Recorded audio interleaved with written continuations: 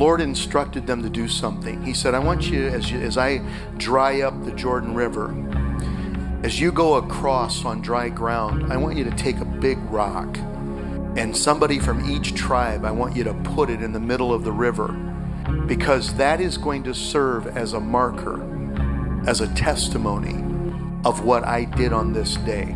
That you will keep your covenant.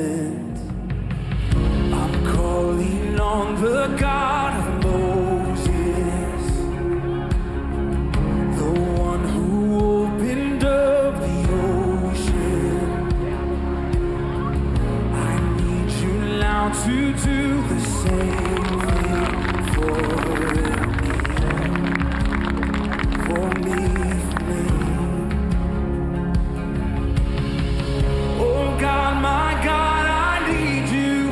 Oh God, my God, I need you now. How I need you now. Oh rock of ages, I'm standing on your faithfulness, on your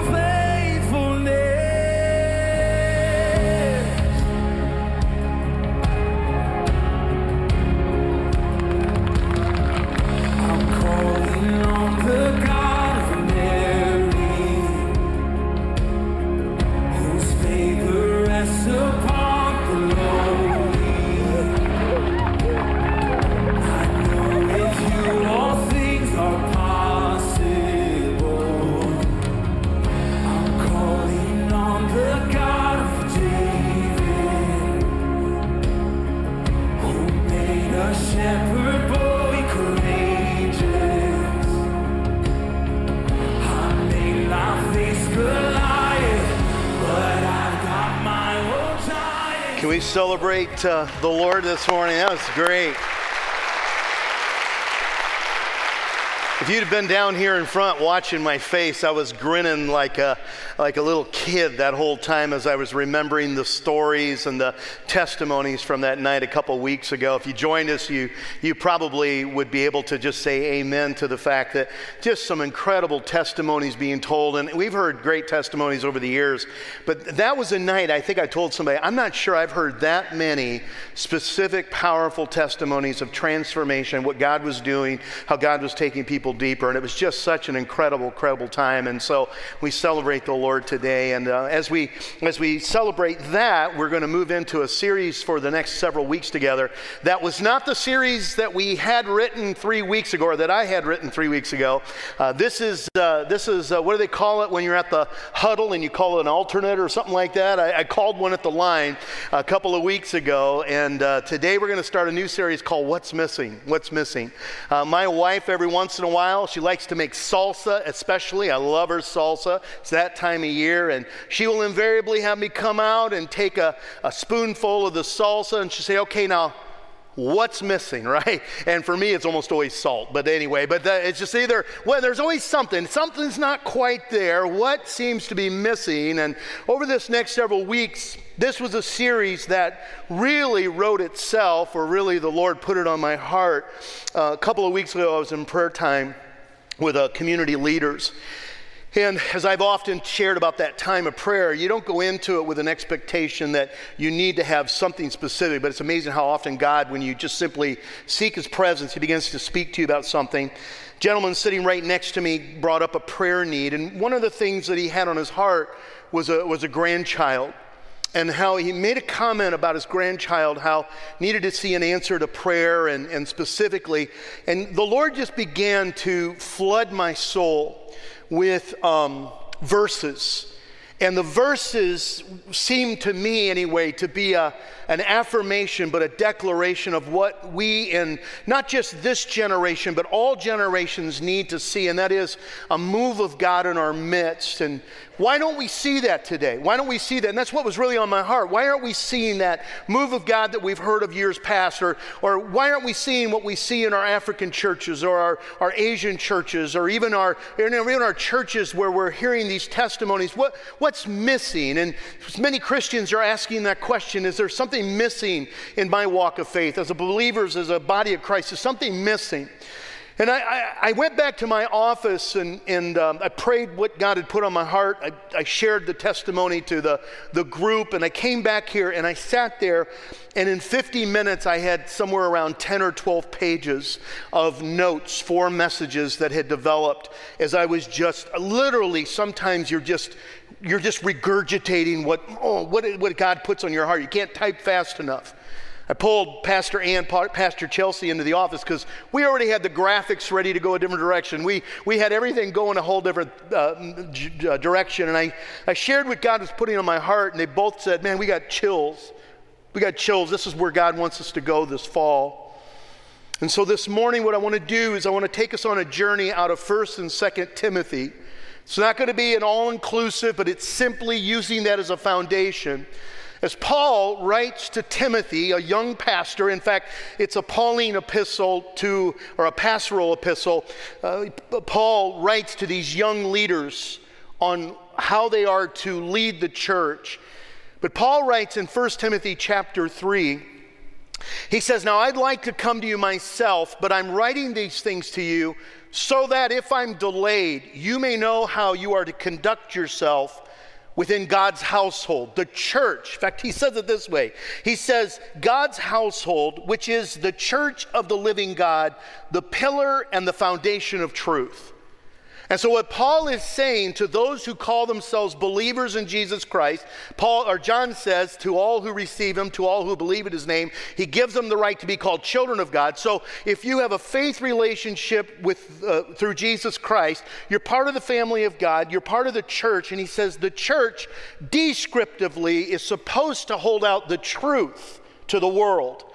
But prescriptively, there are some things that we ought to see happening for the normal church, not the average church, the normal church. In other words, if I'm following Christ, if I'm holding fast to him, if God is moving in our midst, these are some things that we ought to see happening. And over these next several weeks, we're going to talk about some things that maybe you feel are missing in your life, or maybe are missing in the body of Christ, or in the church universal. Please do not look at this as you're looking at others. Simply allow the Spirit of God to say, what do I want to do in your life today? Go to chapter 2, verse 1. Paul, as he has just given his greetings, he's just introduced himself, he's just declared how merciful God has been in his life to allow him to be an apostle. Paul says this, I urge you then, first of all, first priority, object lesson number 1, that all requests, prayers, intercession, and thanksgiving be made for everyone, for kings, for those in authority, that we may live peaceful and quiet lives in all godliness and holiness. This is good, and it pleases God our Savior, who wants all men to be saved and to come to a knowledge of the truth. For there is one God and one mediator between God and men, the man Christ Jesus, who gave himself as a ransom for all men, the testimony given in its proper time. And for this purpose, I was appointed a herald and an apostle. I am telling the truth, I'm not lying, and a teacher of the true faith to the Gentiles. I want men everywhere to lift up holy hands in prayer without anger or disputing. Now, the reason that I started in this passage is that Paul says of highest priority, first of all, he's establishing right up front in this letter that the first thing he wants to talk about is this whole thing of prayer. And in fact, you might be asking yourself, well, why is prayer such a big deal? I pray, you pray, everybody prays, we pray as a church, we pray. And can I just share with you that if I were to ask you if you pray, I'm going to dare say that 95% of you would raise your hand and say, yeah, I pray. Because 95% of the world prays. Everybody prays, right? But maybe what Paul is doing is not talking so much about the aspect of nominal prayer, but talking about the priority of prayer in the life of the believer. I'll tell you right now that as I look at the missing ingredients in the next couple of weeks, prayer becomes the foundation to every single one of them. That's why it's message number one. Paul said it when he was talking about the armor of God in Ephesians chapter 6. He talks about the shield of faith, and he talks about the breastplate of righteousness, and he talks about all these things that are necessary. But then as he kind of boils it down, he says, but I want you to pray, and I want you to pray for everyone, and I want you to pray for all the saints, and I want you to pray so that you'll be able to stand in the day of tempting. And oh, by the way, if I forgot to say something to you, I need you to pray for me also, so that I will declare what is right and that I will courageously stand for the things that God has given me to declare. It's almost like he says that before we need to talk about the armor of God, we need to talk about the under armor of God. It's the very first thing that you put on, and then out of an extension of that, everything else begins to happen.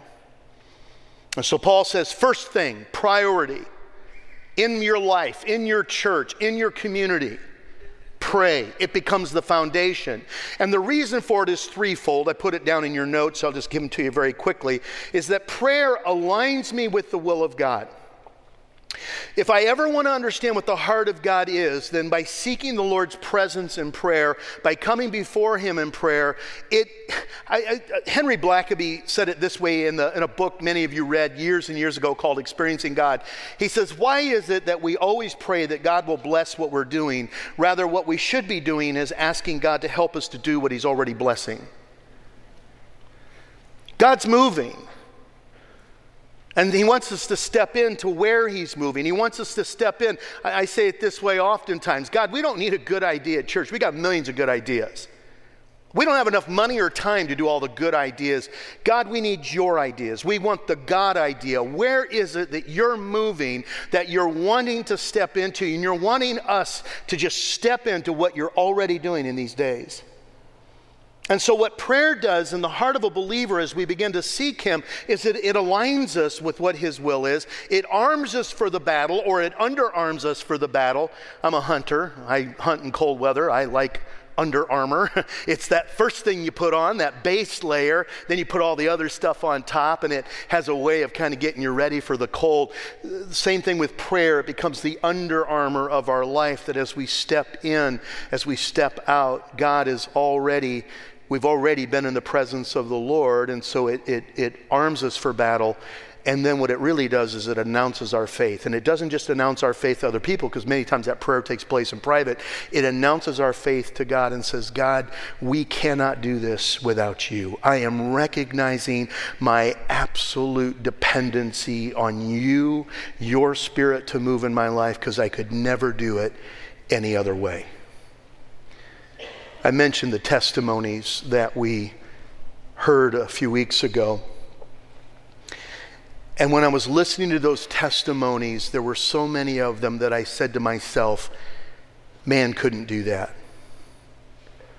I think if you want to see a transformation in your marriage, I can give you some hints, and a counselor can give you some direction, but a counselor's not going to rescue your marriage.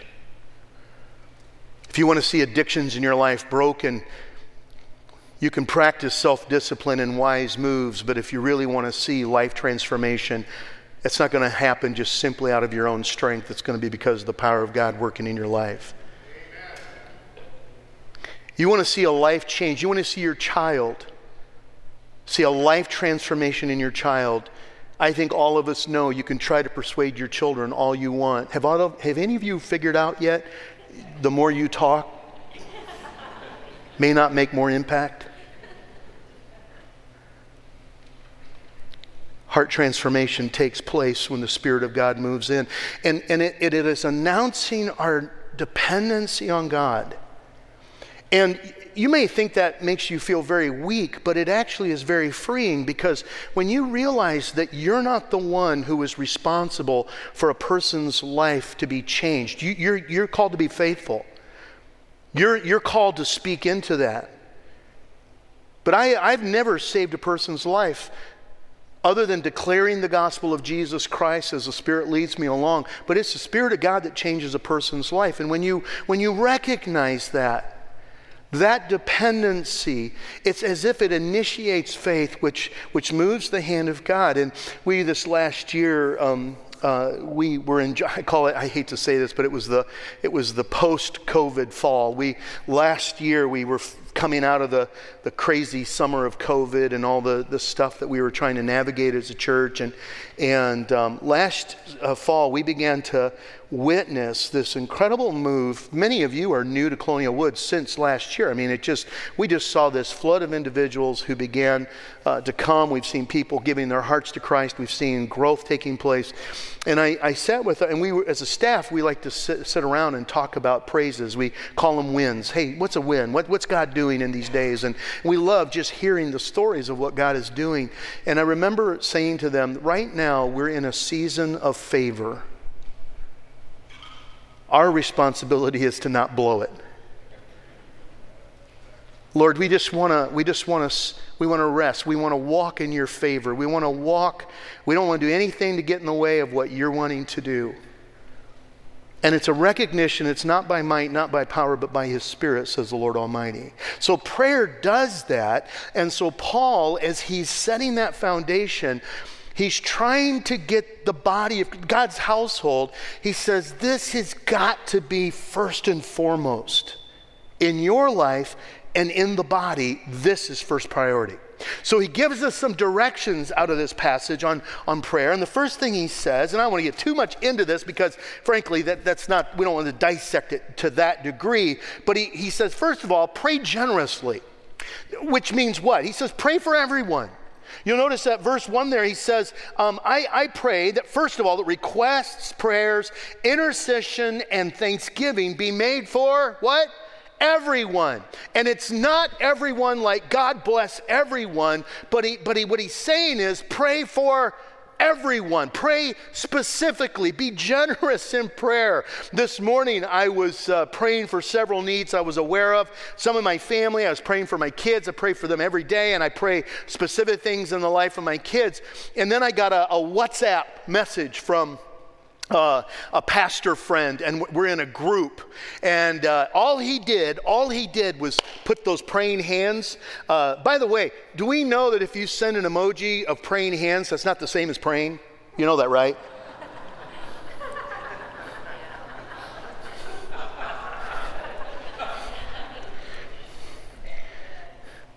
But it is a reminder to pray, and so what I wrote him, his name is Christian. He does that every Sunday morning, Saturday night to this group of about 10 larger church pastors.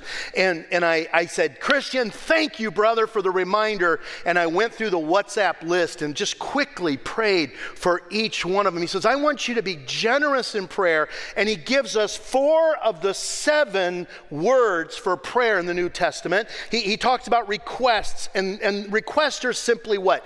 Desperate prayer. Something that you have a desperate need for, bring that to the Lord. That's what that word means. And then there's prayer of worship. He uses that word prayer. It's the word that means to come to God with a heart of reverence, with a heart of worship, with a heart of celebration, awe as to who God is. And I find myself personally, I forget sometimes to do that, so I have to remind myself very first thing. Sometimes I'll just come to the Lord, I'll start praying, and I'll say, I'm sorry, Lord, let me back up. You're awesome. Can I just say thank you for even allowing me to come before you? You're the holy God. I don't have any right other than through the blood of Jesus Christ. Thank you for dying for my sins and loving me. And I'll just spend time loving on God. That's really what he's referring to here. It's just simply the prayer, the speaking that you do to God, you don't do to anyone else. And then he says, and then by the way, your intercession or your petitions. This means you have a heart of burden for a need in someone's life. And it's interesting because it's an intimate word. You're going confidentially and intimately to an individual to request something on behalf of another. That's what the meaning of that word is. And then he says, and oh, by the way, with thanksgiving. That, Lord, if I'm going to love you enough and care enough to pray for something, then I'm also going to love you enough to praise you when you step into that. And by the way, the act of thanksgiving is a reminder to you of all the good things you have in Jesus Christ. Philemon verse 6 or 7, he says, so that you'll be reminded when you celebrate and have thanksgiving, what it really is doing, it's honoring God, but it's also reminding yourself of how God has answered prayer. Be generous in prayer. And something struck me this morning. It is really hard to do this quickly. I can go through a list quickly. It's hard for me to enter God's presence quickly. I visited the Louvre, right? Paris Museum, spelled Louvre, but the French don't know how to say words like we do.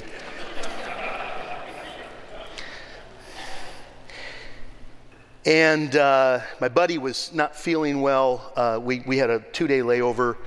He was staying back. I did a real quick thing where I was trying to see Paris in a day and a half. Went to the Cathedral of Notre Dame, and both of us went to the Eiffel Tower. We got on the Eiffel Tower, never went up the Eiffel Tower. Bomb threat, we had to get off, and we ate in a little cafe. I mean, we did, you know what I'm saying? We tried to see Paris very quickly. And so I went to the Louvre, and I thought, this is worth 20 minutes of my time. And do you know what? They don't put the Mona Lisa at the front door. Did you know that?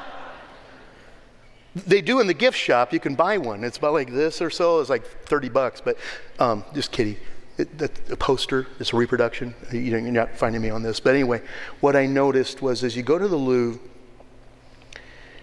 you walk in, and then you enter into a smaller place, and then you walk down a hallway, and then you walk into an inner room, and in the inner room is where the real masterpiece is, and it's really hard to get there quickly. And you'll find with prayer that you can get to the outer court pretty quickly. But to go into the Holy of Holies takes time. And it isn't putting a priority on the length of time in prayer, but by virtue, it takes time to get to the place of prayer. Does that make sense a little bit? So he says, I want you to pray generously, and then I want you to pray specifically. Notice what he says in this passage. I want you to pray, and oh, by the way, I want you to pray for kings and those in authority, that we may live peaceful and quiet lives in all godliness and holiness. He starts to get very specific, and actually the result he's praying for is not changed policy, although that's not wrong, or changed laws, although that's not wrong. But he says, but there's a byproduct when you pray for those in authority, that he says that they're living in a day where they're looking not in a democratic way. They don't have much influence, but what they do have, the influence they do have on these leaders and these dictators and the king, is that they have prayer, and prayer changes things. Nehemiah, in a moment, it says when he was making his request to rebuild the wall of Jerusalem, he said he was in the king's presence, and he said, I was troubled in my spirit. I think it's chapter 2, verse 1 through 3 of Nehemiah. And the king says, what is it that's troubling your heart? And Nehemiah simply says this, and I prayed to the Lord, and I made my request. And a secular king didn't just give permission for Jerusalem to be rebuilt. He gave all the provisions to pay for it. That's the power of the God of prayer. That's the influence of time with the Lord. And we desperately need to be engaged in the things in our economy, in our community, and in our political system. But we desperately need the hand of God to move in these situations and change people's minds, and they don't even realize that they're supporting the things of the Lord.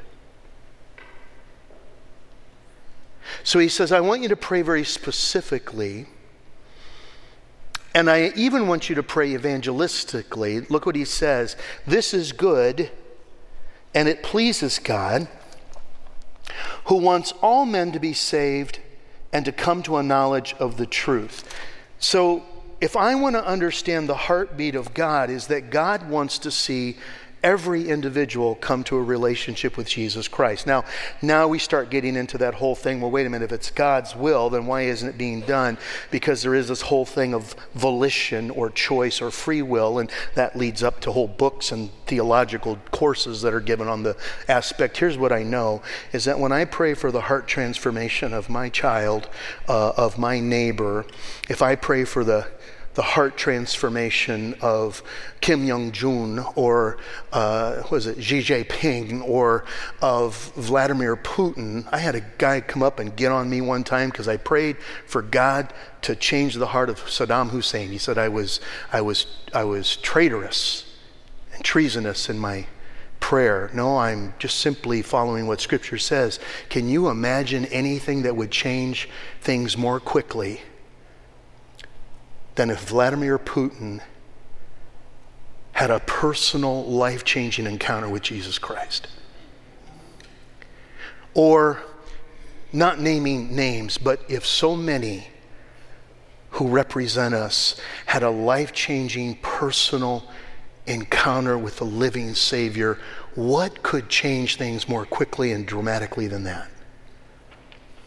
So he says that when you pray generously and you pray specifically and you pray evangelistically, you're praying in the heart of God. That is never inappropriate. And oh, by the way, don't know what to pray? I can always pray for that. I'm old enough to have been alive during the first Gulf War, Gulf War I, 1990, 1991. Some of you were alive. That was the first George Bush president. Any of you remember that war? You remember a little bit about that? It didn't last a long time, but it involved Saddam Hussein, etc. But it's interesting.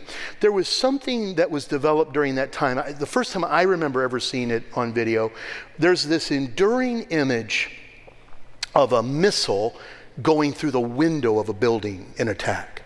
You kind of remember what I'm talking about here? Yeah, Paul, you remember it. And I remember George H.W. used a term I had not heard before, and he called them smart bombs. Ring a bell, some of you? The smart bombs, by the way, are not just a specific bomb. It's actually anything that is a targeted system. It can be done now with lasers and GPSs and all that kind of stuff. One of the real accurate ones is they put a laser thing on something. I had a friend who helped develop the missile system, the guidance system for Patriot missiles. He worked at Magnavox. I had no idea that besides making TVs, they make guided missile systems. But anyway, that's true. Worked for Magnavox, had to have all this secret clearance and everything. But he talked about how accurate those things would be. And what's interesting in this passage, the vision that comes up, I got it in my notes, is just simply that God calls us to become smart bomb prayers. Specific, very direct. And oh, by the way, what's interesting, when God answers those prayers, what does that do to your faith? Your faith skyrockets because now you're not praying so generally that you can't see God work. It's when you're praying specifically that when God answers that, all of a sudden you become even more engaged in that. You're seeing the move of God in our days because you're watching God answer that prayer.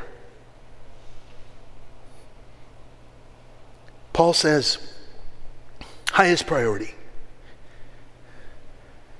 I want you to engage in prayer. Now he talks about, by the way, 3 final challenges, and we got to close. He says, there's a few things that I need to make sure that I say in God's household because this will impact your prayer life.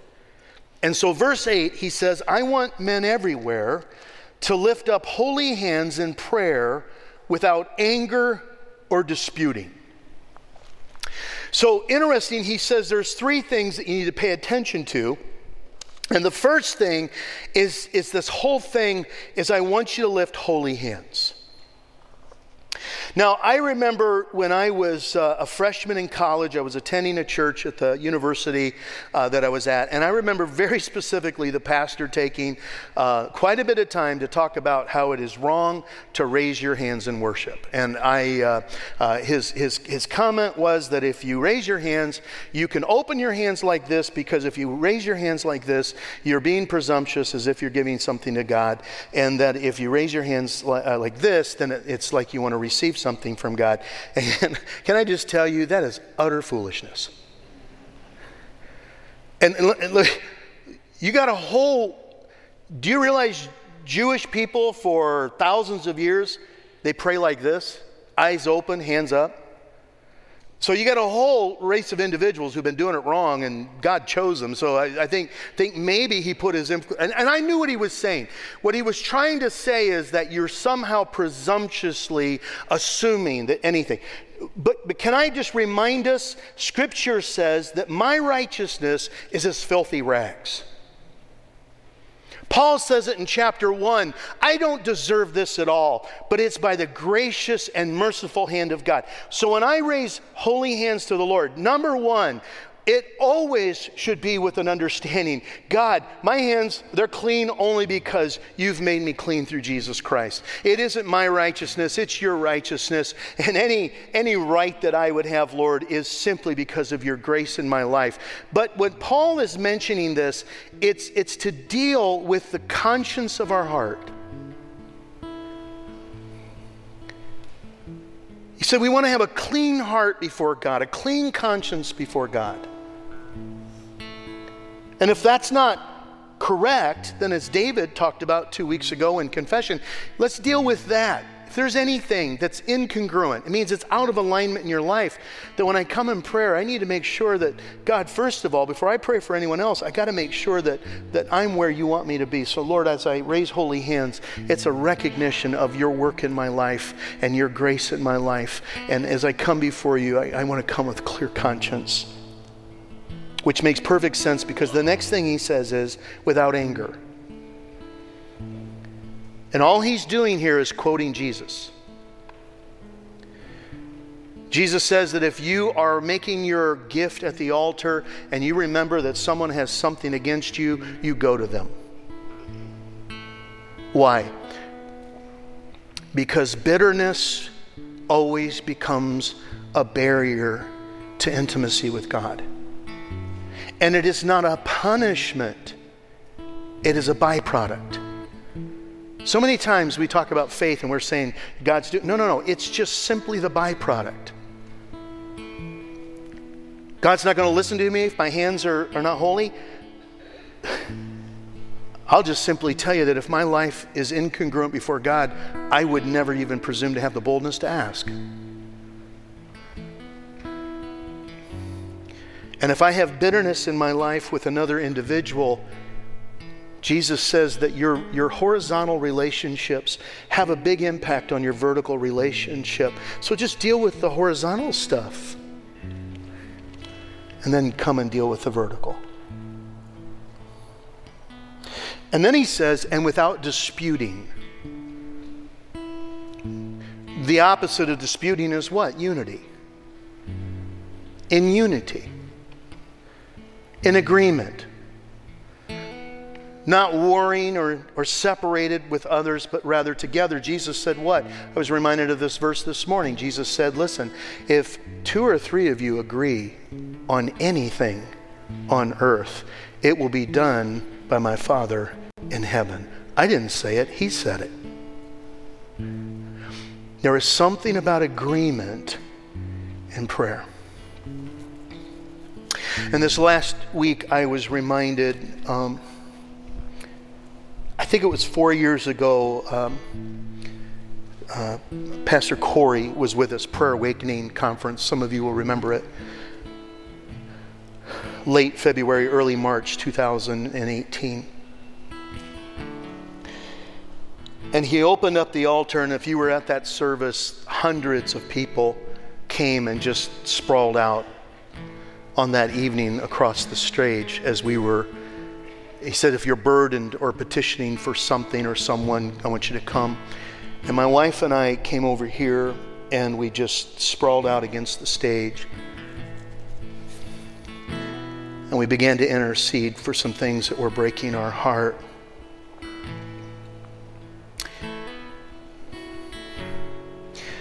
And we got very specific. And I was reminded this last week in prayer. I was just praying, and I stopped to thank the Lord. And I looked at just one of those requests and how powerfully, if you looked at it week by week, it was so imperceptible, you may not have even noticed it, but you look at it 4 years over 4 years, and it is so night and day, it is irrefutable. Completely changed life. So I wrote my wife and said, I don't know if you remember this or not, but what a powerful answer to prayer.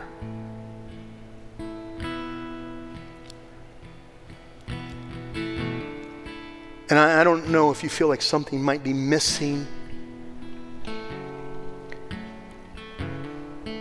but I know this, best place, if I feel like the enemy's attacking, best place to begin is on my knees. And if I wonder if the Lord is trying to get my attention, best place to be is on my knees. It's always the first place to start. Would you pray with me? The Holy Spirit, I wish perhaps we could just break into some groups here, begin to pray over one another, but I felt so strongly that this morning that Holy Spirit, in this moment of prayer, that you wanted to have some conversations with us.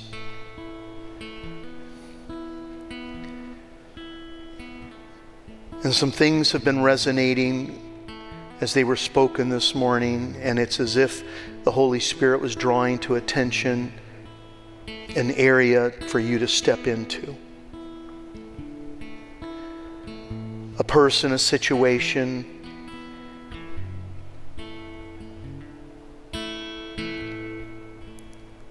Perhaps it's just simply your position in prayer or your position in worship. God's calling you to that. Or right now the Holy Spirit is perhaps speaking to you about some things that are hindering intimacy.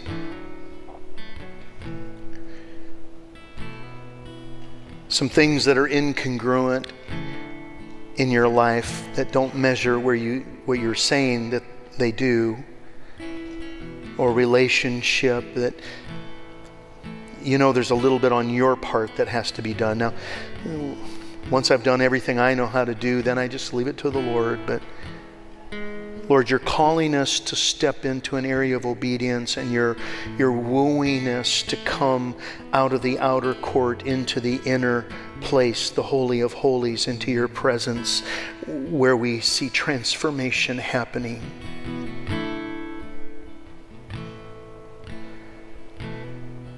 And that may take some time, but one step of obedience is way better than the greatest of intentions. And so, Lord, I'm hearing you and I'm listening to you, but more than that, I'm going to step in obedience and look forward to seeing how you're going to answer in these lives and in these days. Thank you, Lord. I love you today in Jesus' name. Amen.